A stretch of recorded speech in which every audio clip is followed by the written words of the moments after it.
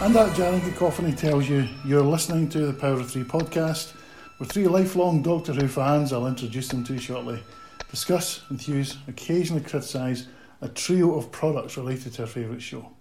And here are my co-conspirators. Hello, Davey. Hello, Tom. It's really good to have you back. Awesome. I'm glad it's the three of us again. Kenny. Hello, Kenny. Same old joke. No, great to have you back, Tom. Good to see you again. Terrific. Hang on. What's that sound? Kenny, I think Tom's just been time scooped. What, just like in The Five Doctors? Yeah, exactly like what's happened in The Five Doctors. Oh my god. Oh well, he's gone. Let's carry on anyway. Yeah, okay, well just he'll be fine, be alright. Yeah, we'll check in on him later probably. Yeah, so it's I suppose it's unexpectedly it's the Power of Two again, so we'd probably just better talk about a couple of pseudo historical stories or something, eh? Or why don't we sort of mix and match with the Power of Two but also the Power of Three? We could discuss two stories, but one of the stories has actually got two parts with different titles, but it's still sort of the one story. I think that's an excellent idea. That's going to work really well. Yeah, why don't we start with the King's Demons? King's Demons. Excellent. Your Majesty seems in need of a doctor.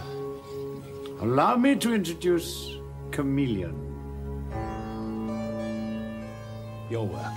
Alas, modesty forbids such a claim. Chameleon is the tool of an earlier invader of Zerifas, and instrumental in my escape from that benighted planet. This is your King John. Look again. Impressive. A weapon used by the invaders of Zerifas, a decoy, capable of infinite form or personality. Interesting. Dave, the King's Demons. Yes. That was 1983. What were you doing in 1983? 1983. I was in the full flush of being a Doctor Who fan. I was 10 when season 20 went out. Tail end of primary 6, I think. Foxbar Primary in Paisley. Yeah, aye. Doctor Who books for birthday, dinner and tea. Yeah, what about yourself? Where were you? I wasn't quite 9 at that point because it went out earlier in the year. Mm-hmm. And I was at Westcoats Primary in Cambuslang, the former school of Hamish Wilson, our other Jamie. Yep. Rest in peace. Yeah, I was a big Doctor Who fan as well. But here's my shock admission, Dave. Right. I never saw the King's Demons in first broadcast. Oh, really? Why not? Because Enlightenment had been on. I thought that was the season over, and I think we must have been out, had things on those evenings, and I never saw them. Did you not get the Radio Times in your house then? Not always. Right. No, we always got it. Shall I read out what it says on TARDIS Fandom Yes, Wiki? tell us a bit about it. We haven't done that for a while, right? This one's torturous even by TARDIS Wiki standards, I must say. So, see how we go. The King's Demons was the sixth and final story of season 20 of Doctor Who. It introduced Chameleon, the first non-humanoid companion since K9. So far so good. Furthermore, it centred on a genuine historical figure and a significant event, King John and the signing of the Magna Carta, a formula which had been all but unseen since William Hartnell left the show. It also gave Peter Davison a chance to display his fencing skills. The Fifth Doctor became the third consecutive incarnation of the Doctor to have some skill with a blade. His third and fourth incarnations having previously swashbuckled in the Sea Devils, the Mask of Mandragora and the Androids of Tara. Indeed, Demons provided a kind of rematch for the Doctor and the Master, echoing the earlier duel between the Third Doctor and the Master. It was the last televised story to feature the Doctor as swordsman until David Tennant's debut in 2005. The Doctor as swordsman, oh yes. This was where there's obviously been a bit of editorialising. Narratively, it ends with an unusual one-way retrospective cliffhanger. That is, it's only visible if the Five Doctors is seen immediately after the King's Demons. At the conclusion of Demons, the Doctor promises to take his companions to the Eye of Orion. Since the Doctor often makes promises of future adventures at the ends of stories, this doesn't appear to be a cliffhanger at all. I wish you could see Kenny's eye rolling in sceptical phase, listeners. It's only by seeing the Five Doctors that the audience realises he's kept a promise made in the previous story. Perhaps more crucial is the notion that the Master we see in the Five Doctors has been recalled to Gallifrey immediately after his 13th century defeat by the Fifth Doctor, a fact that once known can subtly change the viewer's perception of certain scenes in the Five Doctors, which I would question, to be honest. I can't think of any. What do you think? I think that it's a load of boo hockey. Yeah, I mean, that is absolutely nonsensical. It Yeah. does not make sense. Why does it? No. Yep. I'm not having that. It's rubbish. TARDIS Wiki continues. For years, this connection was fairly obvious on home video, and this is funny choice of language here, because home video viewers were forced to buy a version of the Five Doctors in VHS with the two stories been bundled together. Yes, I remember walking into HMV Argyle Street in 1995, and they put a gun at my head and forced me to buy that VHS box set. That happened to me too. Yeah. I think, to be honest, it probably would have been the Virgin Megastore in Argyle Street that I would have bought it from. Or no, I didn't. I bought it in Forbidden Planet. I bought it in FP in Buchanan Street. I'm sure I did. I got mine in John Menzies in East Kilbride. Because I was doing Sundays for Steve through the back at that point. Because I remember Which came with a little Kenny and I having a conversation one of those Sundays. Anyway, following 2010's separate release of The King's Demons on DVD, the cliffhanger will likely escape more viewers' attention. Thanks to the dismal ratings for the first episode, this serial was as a whole the lowest rated serial of the Fifth Doctor's run. It therefore contrasts with another two-parter, Black Orchid, which was the highest rated Davison story, and that was the last bit I screenshotted because I was losing the will to live. So that's quite. Yeah. I mean, it's when I watched The King's Demons the other day, I'd forgotten about that scene at the end when they all decide to go to the Eye of Orion, but I think everyone has that totally lodged in their head because of the Five Doctors, so it wasn't. Yeah, it's not one that you associate. It's quite a weird bit of editorialising there from the folk at TARDIS Fandom Wiki. Yeah, I'm saying I never saw this on first broadcast, Right. And it was only years later. It must have been about 1990. I saw a pirate video of it. Ah, right, okay. And I just remember thinking, really? Because they repeated it in 1984. I don't remember seeing the repeat either. I think video was the first time I actually seen it. Because I remember, obviously, Twin Dilemma had been on, so Colin had started. I'm sure they repeated something else as well as The King's Demons that summer. The fact that Tom has just been time scooped has discombobulated me a little, so I'm a little bit off kilter for that. The thing I remember about the repeat of The King's Demons, did they repeat The Awakening? I can't remember. Yes, they got did. repeat. That's what it was. They repeated The Awakening because I'm sure they were shown as omnibus, because I remember the cliffhanger in The Awakening sort of being robbed, Doctor, and all that. No, because I remember my dad scoffing, saying, "What are they repeating that for? He's not the Doctor anymore." And me saying, "Well, there's only been one story. It's fine." Tegan Turlough and the Fifth Doctor kept going for it. So yeah, The King's Demons. Were you not impressed by it? I'm not a fan of Terence Dudley's writing. You actually watch that first episode and you find there's just so much of that you can actually edit out, and it doesn't matter. I found it to be padded, I found it to be laborious, and generally I didn't find the characters that interesting, and it's so blooming obvious who Sir Gilles Estram is. As soon as you see him, just think, Anthony Ainley, you can put on a ginger wig and a ginger beard and a very, very bad French accent, but it is quite obvious it is you. I think Davison, he's fantastic as per. You've got Janet Fielding, she's having a good one. Mark Strickson, suddenly, from being a really interesting character, is locked up. And pretty much that sums up a fair part of the rest of his time on Doctor Who, sadly. The thing that struck me with the regulars this time was, just the Doctor's hair is incredible. It's an absolute masterpiece. It makes Donald Trump... Hashtag Davison hair envy. Yes, it makes Donald Trump's look like a quick number two with by a corner shop barber. Davison's the amount of work that obviously went into Davison's hair for that story was astonishing. It looks amazing. But you're right. Mark Strickson, I think, was never given what he deserved. It's such a shame. He's probably one of the most underused regulars ever. I mean, as you say, like third, fourth story, not maybe only second or third as a proper regular, and he's locked up and put himself. The difference between how much is sort of packed into episode 1 and then how much of episode 2 is just standing around, and it's very uneven. I think it worked. I watched it in one go, so it kind of this time, so it worked kind of a bit more. The balance felt a little better, but the thing that struck me, it was one of those ones one of those Tegan stories when you sort of think, right, why are you even there? Not because she doesn't contribute, because she just moans. She's just having a moan. It's like, oh, it's cold. Oh, we're on Earth again. Oh, I want to go home. Oh, or we're going to the Eye of Orion. Oh, but I thought we were going to go to your home. Oh, God, I don't want Chameleon to be here. Oh, come on, Janet. And as you say, but the thing is, talking about obviously Davison hair envy, that there's a cracking wig they gave Anthony Ainley in this one, slightly different from his usual. So I thought that he was quite dashing, and I liked the shot of him inside his own TARDIS when it was obvious that they'd just done some careful lighting of the regular set rather than painting it black like they did for Ultimate Foe or Planet of Fire. I don't know, I don't mind it. I mean, it's one of these things, because I've seen the Shakespeare play about King John and I know the history a bit better now than I did when I was a kid, I got a bit more out of it. When I've seen one of the, because there's a few different versions of the Magna Carta that exist. Yep. And I saw one of them when I was in Salisbury visiting my auntie and uncle last year. And I don't mind it as a story. I think it's out of the three Davison two-parters, is it the weakest? Probably. But I didn't mind it. And as TARDIS Fandom Wiki says, the sword fight is pretty cool. That's quite enjoyable. I liked the jousting bit. I mean, yes, we've seen how Game of Thrones do it on a budget when we've got the Hound in the tournament against his brother. I mean, I think the location stuff looks great. It looks bloody freezing. It does, yeah, because you can see the condensation and all that dripping off the boy that was in loads of other things. I don't know his name, can't remember his name. The guy that gets knocked off his horse. But he's got very 80s hair because he's got highlights in it. I know, that was terrific. Yeah, the joust, I quite like the joust, but I mean, I remember it's a brilliant image of the knight on horseback with riding in front of the TARDIS. That's nice, and it was nice to to have a sort of historical one. Because we'd had obviously Black Orchid and Visitation quite close together in the previous series, but it'd been a long time since there'd been a proper sort of Earth historical. There was obviously a few Tom Baker stories that used trappings of vaguely Earth historical things, like stories like the Androids of Tara and the Rebos operation or whatever. But it was nice to have a proper bit of history. I mean, I like the bit when the Doctor sort of says, small time villainy by his standards. I like the idea that this is the Master and he's got Chameleon and he's just kind of warming up before he starts, creating absolute havoc. Yep. You mentioned Chameleon. Yes.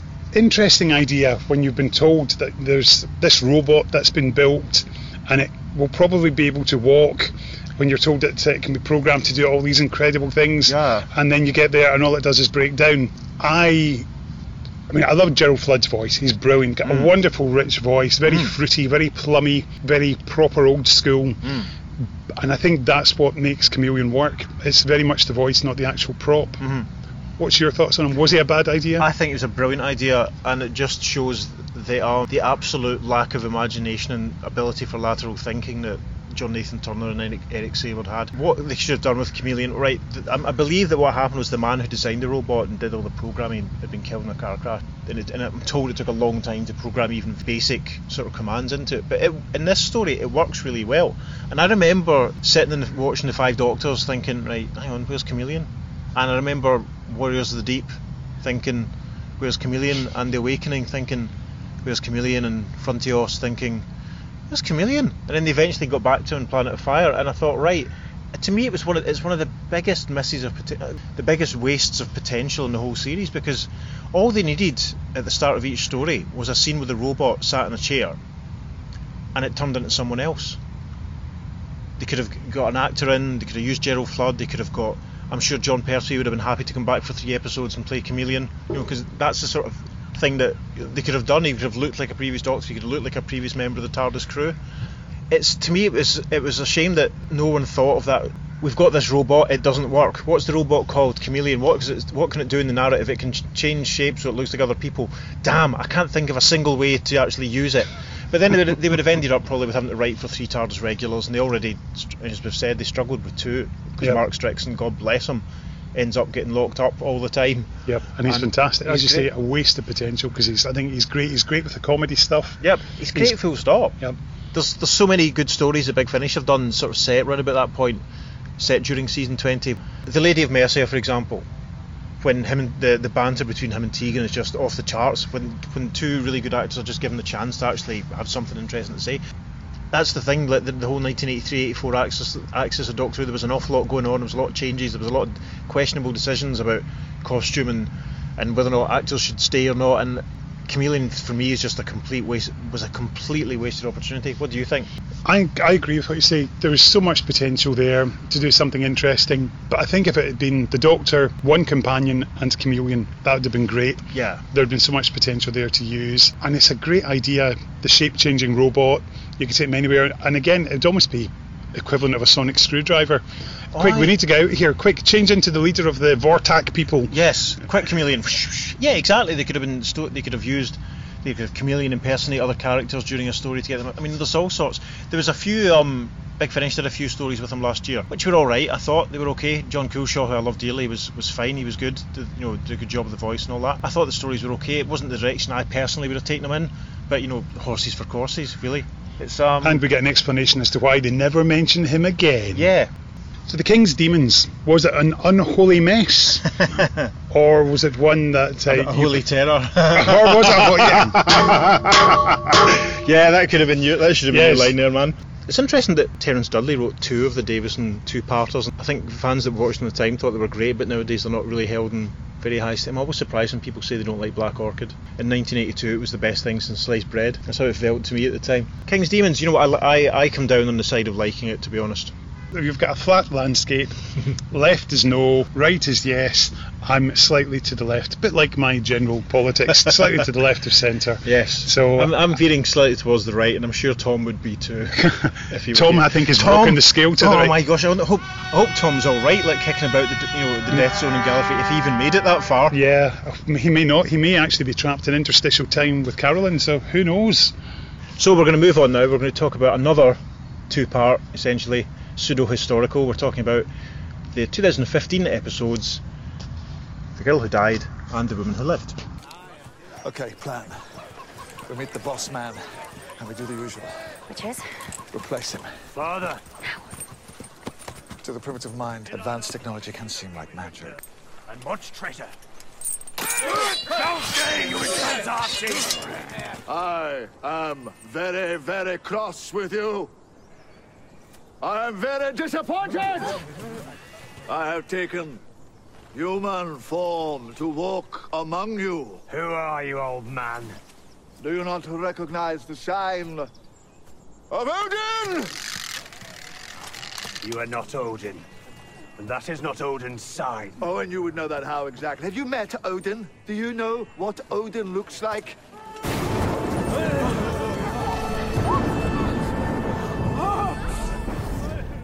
Yes, let's see what our lovely friends at TARDIS Fandom have to say about it. I didn't actually screenshot The Woman Who Lived because I actually wanted to bite my own arm off so I could throw it at my monitor. So I've only brought with me The Girl Who Died today. Okay. Because The Girl Who Died was the 5th episode of Series 9 of Doctor Who. It was the 100th story of Doctor Who since its revival in 2005. This episode introduces a Shielder. The story was notable for revealing the origins of the 12th Doctor's face. He had unknowingly taken on the likeness of Lobos Caecilius, a man whose life the 10th Doctor had saved. This marked the first time Doctor Who had given an explanation for the Doctor being played by an actor who had previously played a different role in the series. Colin Baker, who first portrayed the Time Lord Maxwell, later went on to portray the 6th Doctor. However, in this instance, it was never explained in universe why the 6th Doctor had taken on Maxwell's appearance, or if the likeness was deliberate. And I cannot take any more! Dave, let's talk about... I want to know what the other one said. Was it just as bad? I just did not... I just was so... Oh, I cannot handle this. It's the priorities. I do question the priorities. Yeah. Anyway. Here we go. We're talking Peter Capaldi. Yes. And... the 2 Peters this week. Indeed. Where do you stand with this one, Dave? You've gone on record several times as saying you weren't a big fan of many stories during Peter's first 2 seasons. How did this one sit for you? The interesting thing was, Ken, I realised I hadn't actually watched, when I was watching The Girl Who Died, I don't think I'd watched them since they went out, but I remember really enjoying The Girl Who Died when it went out. I remember being slightly about the episodes that had gone out before it, but I enjoyed it because a lot of the stuff that previously sort of irritated me wasn't present. I liked the Doctor being a bit funnier and a bit lighter. I was struck with the difference because I tried watching the joining in with the Zygon tweet along a few months ago and had to kind of give up on it because I really wasn't liking a lot of it. But I was struck by how warm and likeable the Doctor was in this. And as someone who hasn't seen Game of Thrones, I wasn't too excited about Maisie Williams being there. I liked the obvious... People always talk about this. I'm sure a couple of our respondents said as much. I liked the Monty Python style. I think it had to be a deliberate reference, I think, to Holy Grail. You know, that bit with Odin's face appearing in the clouds. I thought that was great. I liked it a lot.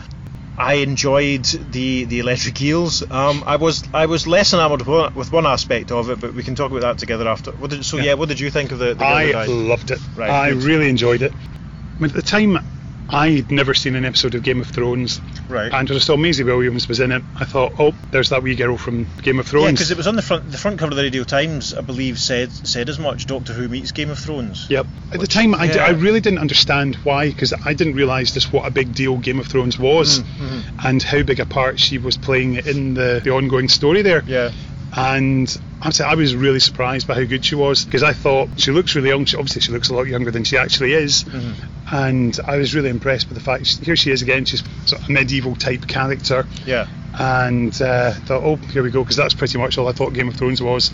Right. Medieval world, people fighting with swords. Yeah, I remember like Game of Thrones was a big deal because quite a few of my colleagues at HMV were big fans of it. I remember Alan, who worked in stockroom, because I was at Glasgow 4 at the time, I just went out listening to the talking books in the stockroom. I remember everyone talking about it all the time. My boss Paul, each day after a new episode went out, he would enthusiastically tell me what was going on with no regard for spoilers whatsoever, and I was just like, I don't care, I'm never going to watch it, you just talk about it all you want. It was massive, but in a way it completely passed me by, as I'm sure I've said already. No, and I suppose it was quite canny of a way, like getting Maisie in the front of the Radio Times, because it would have brought people in that maybe might not have watched it ordinarily. It's a bit of the John Nathan Turner bums and seats. Get a recognisable Yes. face, bring them Yes. in. And of course, there's further examples of this when you've got Donald Sumpter shows up to play Rassilon later in the season, Right. which I never got the casting of until I Right. realised, oh, he's in Of Game of Thrones course. as well. Yeah. And then of course we had Liam Cunningham in Cold War Matt's last season, and he of course is in Game of Thrones as Right, well. okay. So there's these faces. Right. I think Of these course, I suddenly suppose- start to make sense to get a I bit of mean- a pull them in. Since we last recorded, Diana Rigg has died, and she was involved in Game of Thrones, wasn't she? And She was. that contemporaneous with her Doctor Who appearance? Would that have... Yes, that would have Yeah. been around the same as well. Aye, interesting. Aye, so I suppose Game of Thrones, it's you're forever seeing headlines when it says Harry Potter actor involved, and you automatically think it's Daniel Radcliffe, but no, it's an actor who was in one of the films, and you quite often see Here's Natalia Tena. Game of Thrones star, and it's someone like Diana Rigg, and you think, no, she's not from Game. She's it's Mrs. Peel or Tracy from OHMSS. It's she's done a million other things. Because I've never watched it, I'm a little bit resentful of it as a reference point for people. I feel, hang on a minute. For me, it's a good idea. The false god is an idea that shows up so often in TV and film, Yes. books and science fiction. Yes. And it's quite interesting to see the way it's been done here. The fact it's alien technology helping them along the way. What did you think of the robot warriors? I thought they were great. Yeah, I thought they were fun. I remember having a few photographs saved in my phone to try and, if I was ever going to use them in any of my Beatles or Take That combo Radio Times covers, and then which I never got around to. No, I like it. I mean, I like the whole the Viking people being the village under siege and them being harvested, and I thought they were fine. Yeah. The thing that I really enjoyed is the scene where the doctor's going round and naming the Vikings. Yes. You, Noggin the Nog, ZZ Top. Yes. Brilliant. Yes. Absolutely brilliant. Yeah. Peter Capaldi's Doctor at his best. Yeah, because he was much warmer and friendlier. It made you want to engage and watch this person, as opposed to, as I mentioned already, the Zygon episode just made me think, no, because he was so spiky and so awful and so horrible. I liked him a lot in these two stories. And then the interesting thing was, over the course of the two episodes, was how much foreshadowing there was for what ended up, the episodes at the end of the series. Because obviously Maisie came back in the season finale, which we've talked about earlier on in an earlier episode. So it was. It's interesting, particularly the ending. As you mentioned earlier, the electric eel stuff is great. It's the Doctor using what he's got available, and then when the Benny Hill theme shows Yes. up.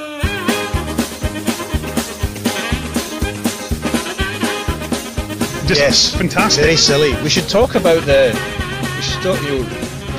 Doctor's face angle. Yes, Where do you stand on that whole? I've got no problem with it. I think. I knew you were going to say. Of course that. I would. Of course I would. Now I quite like it. I think it's subtle, and it sort of reminds that this is the Doctor who previously had Clara around saying, "You're there to remind me to care," whereas Yes. this is where he's moved on, and then he has that moment of realisation as to just why he's got the space, and he remembers. And I think it's quite subtly done. I don't think it's not a smashing it. See, I kind of thought that it was. I mean, it was 7 years after the fires of Pompeii, and I suppose it's an indicator, I suppose, of Mr. Moffat's priorities, I suppose, compared to, as far as incorporating continuity or using that sort of thing. I mean, I don't know. Is there such a thing as a casual viewer anymore? Would there have been a casual viewer who'd have been alienated? I mean, I remember some people going into absolute spasms of joy because there was clips of Wee Davy. I suppose it was quite similar to when you saw the Third Doctor's face behind that panel in Time Lash. It was. I just felt it wasn't something that ever needed addressed. It's the sort of thing, if you do it once, you have to do it again, really. You know, it's like, to me it kind of detracts, it draws attention to the wrong sort of thing. It's like, on my other podcast. What's that, Dave? Tell us about it. It's the Earth 2 podcast. It's my friend Peter Watson and I taking a journey through the formative stages and developments of the DC Comics multiverse, and also looking at the legacy of the DC Comics Golden Age characters through the Silver Age and Bronze Age. Interesting. And there's quite a lot of stuff that we talk about, which is called, especially further on, which, you know, the idea of retroactive continuity. And this was a comic book style retcon. It's the sort of thing that a writer called Roy Thomas did all the time in the 70s and 80s when he worked for Marvel and DC. And it's the sort of thing, you might notice a couple of characters who were published at different times have different surnames, so you might draw them together and suggest they're related. I think whether or not you like that sort of thing, you either yes or no, says a lot about how you, not necessarily good or bad, but about how you would maybe find revelations as to why the 12th Doctor had, you know, Crikey Ellis's Cooten for a bit of alliteration.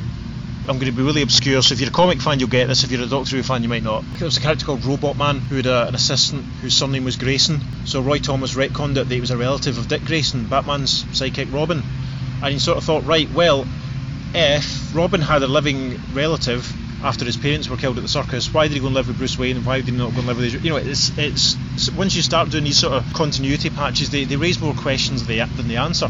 And it's interesting when you're reading the wiki there, and you touched on Colin Baker playing Maxwell in the Sixth Doctor.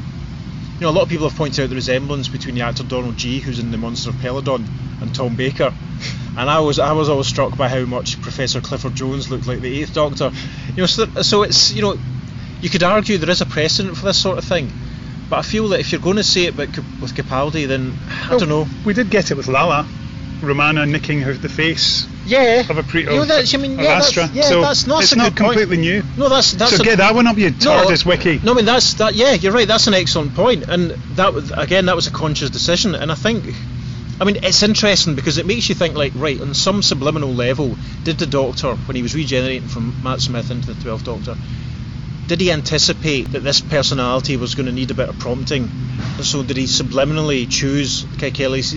There's a point, you know, 20 years ago I would have loved that. It's just, I think it's more of an indicator of me as I am now at this point in my life, who gets irritated with that stuff rather than the actual thing itself. Now, tell me, am I right in thinking there's a scene in one of the Gallifrey series from Big Finish where Maxwell is in it, played by the Sixth? That's correct. Right. Is that what you're going to tell me? Yeah, they're going round when they're fighting off Pandora's control of Gallifrey, and you've got Commander Maxwell radios into, I'm fending them off, Lord President, and effectively along those lines. Right. But so yes, we do get Maxwell, and it's Colin. I think he recorded it during another story and just dropped it in, which is, I think, is lovely. It's a nice wee nod. I love that sort of thing. I mean, our good friend Dave McNay and we always talk about, and we'll get to the Women Who Lived in a moment. Dave McNay and I always talk about I don't know if you remember this, Kenny, I can't remember, I think it was in DWB or something.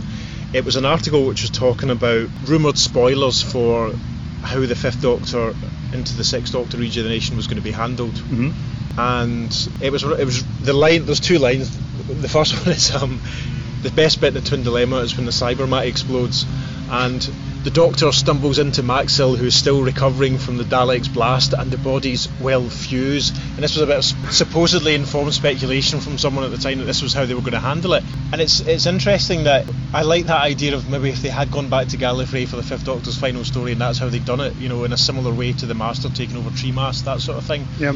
It's fascinating to think, though, just to go on a slight tangent, that I know that Mr. Capaldi sort of said that because he'd been in the Fires of Pompeii, that he probably thought he wouldn't have a chance of playing the Doctor. And we all know that it was Colin's role in Arc of Infinity that got him the job as Peter Davison's replacement. It's fascinating how it all these things tie together in different ways, all these strands that bind. Yes. As we are told in Megalogs. Yeah. But I suppose the precedent was set in the 60s, wasn't it, with actors playing different roles? Yeah, because the Doctor's got that line in Dalek Master Plan when he says to the guy, didn't I meet you in a marketplace and blah blah, because it's the same actor that was in the Crusade. But they never explained why Stephen Taylor looked so much like Morton Dill. Indeed. Or why Colonel Lethbridge Stewart looked like Brett Vion. Yeah, we could also throw in the fact that Lexa looked just like Barbara Wright. Yes, Harry Sullivan's uncle Yep. Worked in the Merchant Navy. Yes, on the Went SS Bernice. Bernice. Yeah.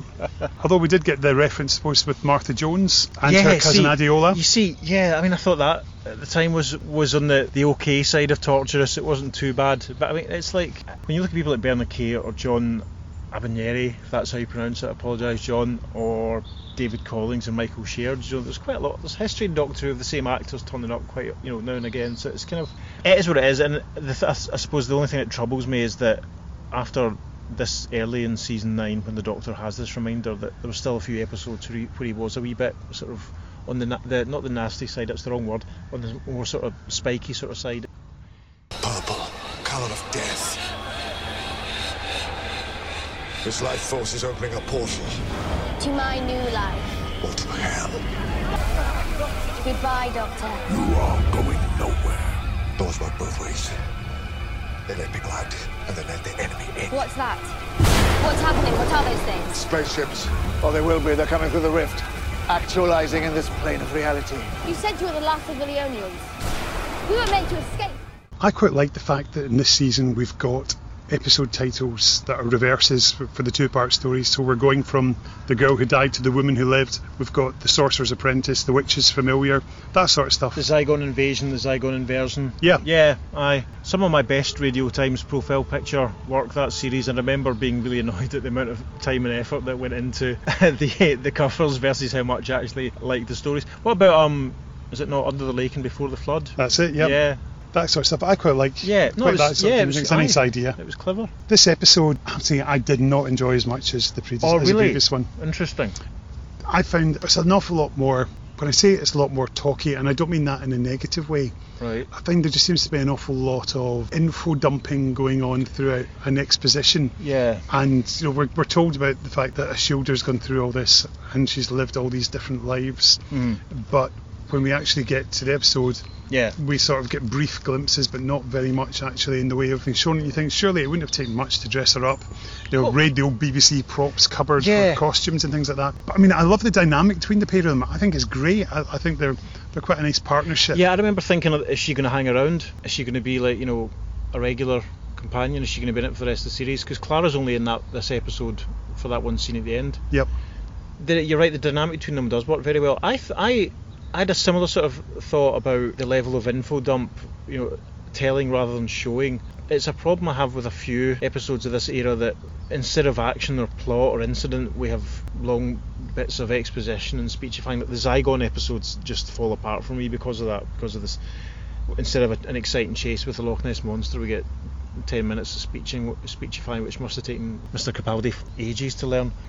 I'm a bit more positive about this one, I think, than you are. But anyway, I think there's some great stuff in there. I think that Rufus Hound's turn is fantastic. Yeah, I think he comes in and he absolutely steals it. I mean, we're talking pretty much, if he'd gone one step higher, he'd have been Rick Mayall as Lord Flashheart. It could have gone that way. But I think he gives Sam an awful lot of heart and passion, and I think he's very, very likeable and very, very straight, very quickly. I like the scene where the execution scene when him and the Doctor are sort of firing jokes back and forth at each other, or punchlines and stuff. That was very funny. Because the only thing I really think of, I know he's done a lot of stage work and stuff. I tend to just think of him as the spare wheel from Celebrity Juice. So it was great to actually see what he's capable of, and of course he's doing the Monk now for Big Finish, and he's been every one of those that I've heard. He's been terrific. So yeah, good on him. See, I never liked Celebrity Juice. I thought he was the only watchable thing in it. It's a game of two halves, very much so. It's interesting the Doctor sort of facing up to the consequences of what he did in the story beforehand and all that. Which I did enjoy. I do like that stuff, but I just think when it gets towards the end and here's Mr. Space Lion guy. Yeah, I was a bit confused by what was going on with that. I kind of, then when they opened up a hole in the sky, and I was sort of like, right, I wasn't paying attention for a minute. I don't know what's going on, but I'm not going to rewind it.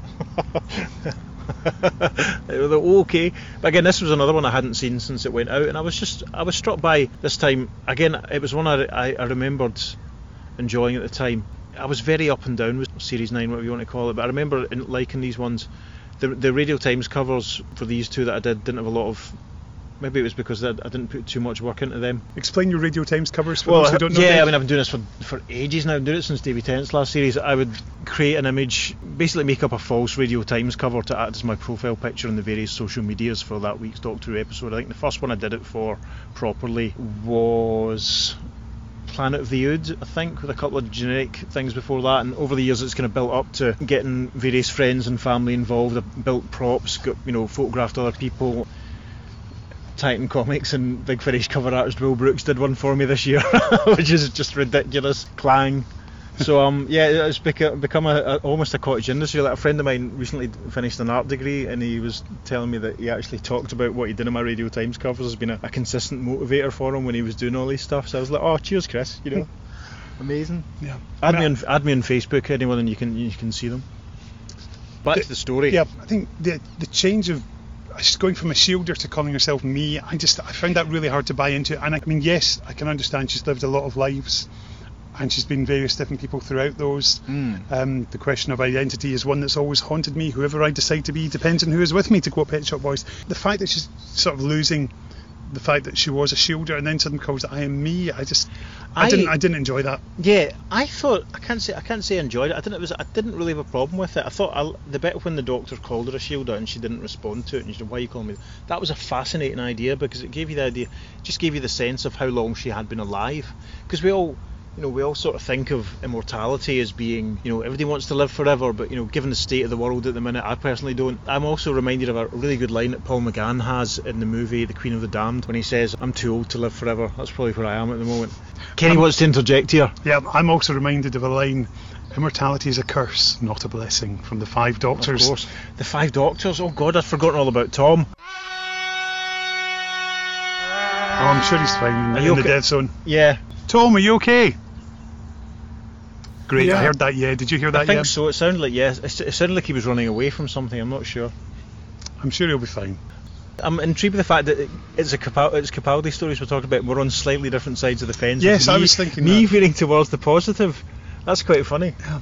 There's great performances. The three of them are great. The three leads are fantastic. And they're very engaging. But I just found that overall, I don't think there was enough plot to fill it out for the 45 minutes. Yeah, that's probably fair. I mean, I suppose it's the idea of the driver for it is, I suppose, the vaguely sort of philosophical, conceptual idea of what if someone did end up living forever and the Doctor met them again, and so is that enough to justify a full story? Don't know. It would make a very, very good short trip. I'm sure of that. Definitely. Dropping in at various times. I think because we get a linear sequence of events, if it had been told with the Doctor dropping in and seeing her, yes. If it had been maybe shorter, yes. Like here's 5 minutes here, here's 15 minutes there, yeah, no, that's 10 minutes a good there, idea. and that's then a good point. Yeah. That it might have worked better for me that way. But I think it's, I say, show don't tell. Right, so Kenny put out a late night request for your thoughts, or listeners' thoughts, or anyone's thoughts on the stories we're talking about today, so we're going to go through a few of those now. Dave, why don't you tell us one to start with? I think I will, Ken. Badger Leopard says, "The King's Demon's not bad, just a little rushed. The girl who died, stroke the woman who lived, might have worked the returning character. Captain Jack would have been good." And he did get referenced, obviously. It was interesting they did hold them in balance, because obviously you got the sense that, we know how Jack's life is played out to an extent, so it was interesting that her life was quite different. Right, the next one is from @AndrewStore5, who says, "I love King's Demons, absolutely bonkers, more the meddling monk style. Interesting. The sword fight in my next panto will be heavily based on the Doctor Master clash. And Girl Who Died, Woman Who Lived. I struggled to enjoy these, not keen on Ashida, and felt very disjointed. It might have benefited being non-consecutive." That's a fair point, actually. Yep. That's interesting. Aha! Our Melvin Pena. God bless you, Melvin. Melvin says, "As far as the King's Demons goes, I love Chameleon unreservedly. Watching a moderately functional robot play a lute and sing medieval military ballads, exactly what I want from Doctor Who. It's worth the price of admission alone." And for the Arya Stark two-parter, is that what she's called in Game of Thrones? Yep. Okay. "I'm all about the model. Arya did a terrific job as a shielder stroke me, showing Capaldi's Doctor that kindness too must be tempered and judicious, and Rufus Hound is just brilliant." Thanks, Melvin. Yep. I've got a few here as well, and here's one from Walter Dunlop. Hello, Walter. The King's I've Demons. not seen Walter for years. Walter's. Hi, Walter. Wave. Walter's down in that London with his good wife Louisa. Walter Dunlop says, the King's Demons took me years to realise Turlough occasionally speaks in couplets. I'm not sure if he does it all the time, but his final exit is a wonderfully hammy, getting into it delivery of, I've had just about enough of you, whoever you are, so don't push me too far. Oh yeah, Turlough's great. Yeah, he's he's so good in that story. You can tell it's like, oh God, can we just go home? I've had enough. Yeah. When I did say, what are your thoughts on these 3 episodes? One I like more than the other 2, says John Porter. Right. Neil Matthews says, if the King's Demons had been a 10th Doctor story, with Tennant's Mockney substituting for Michael Caine, it could have been called Get Magna Carta. That's worthy of you. Out. From DWSSG01, King's Demons mixed bag, nice location filming, Girl Who Lived, a bit Monty Python, but the Mire are a great design. Yep, they look like they've got bends in their head, but yeah, they do look good. And Woman Who Lived, like this one, great period romp. Leandro, a bit obvious. Yep, don't disagree with that. Here's one from Heather Challens. She says, I've not seen them since it originally aired, but I liked the confrontation of the Doctor's best and worst traits embodied by a shielder. Also, sucks as a name. That's a really good point as well. Yeah, kind of holding a mirror up to him and maybe making him do some reflecting. Yep. And then he goes on to be really narky in the next story. Anyway. Yep. Tempest Fugit says, The Woman Who Lived is underrated AF, which I think probably means a fact, and I love the small character moments between the Doctor and me. I wish the episode focused more on the issues of immortality and the time period, and I'd remove the alien lines. I enjoyed the whimsical bits of the episode though. Yep, that's pretty much what we would agree with. Luke Foster says, there's some nice elements to the King's Demons, but overall I'm not a huge fan of it due to it having pretty much no overall plot, which is quite interesting. Yeah, I suppose it's, yeah. One final one. I asked for some thoughts on the King's Demons, the Girl Who Died and the Woman Who Lived, and Al Hine replied, good guff cack. That pretty much sums it up. Kenny, the thought occurs. Yes, Dave, what's that? Do you have ideally related to perhaps to one of the stories we've talked about? Do you have a joke for us this week? No. Oh, okay. Disappointing. Oh well, better luck next time. Well, I think on that note, I think we'd better actually get ourselves off to the Death Zone, Dave, and see what Tom's up to. We'd better nip off in the TARDIS and go and see if we can find our other selves and try and get them all together to rescue Tom. Yeah, because what an absolute nightmare. I know, great chunks of our past detaching themselves like melting icebergs. A man is the sum of his memories. Yeah, and Tom is being whittled away piece by piece. Absolutely. Or, sorry, is it whittled? I always thought it was whittled and he was peeing himself when he was small, but there we go. Tom being whittled away piece by piece. Whittled away, yes. Maybe that's Poppy and he's having to clear up after her. I don't know. Yes, we better go off and rescue Tom. So, listeners, thank you for joining us. We will see you again, possibly as the Power of 2, possibly as the Power of 3. So you can find us on Facebook, we're on Twitter at Power of 3 Pod, and you can find our website too, where you can find previous episodes. And if you go on Facebook, please remember to leave some comments and let us know how much you've enjoyed these episodes, even though Tom has been taken away from us. Sadly, but yeah, we're off. We're gonna climb into the TARDIS now and go and rescue him. So hopefully we'll be back next time. Take care, everyone. Yep, and to play us out as we depart, we're going to have a little bit of music from a member of royalty, I think, perhaps. Oh, lovely. We sing in praise of total war against the Saracen we abhor, to free the tomb of Christ our Lord. We'll put the known world to the sword.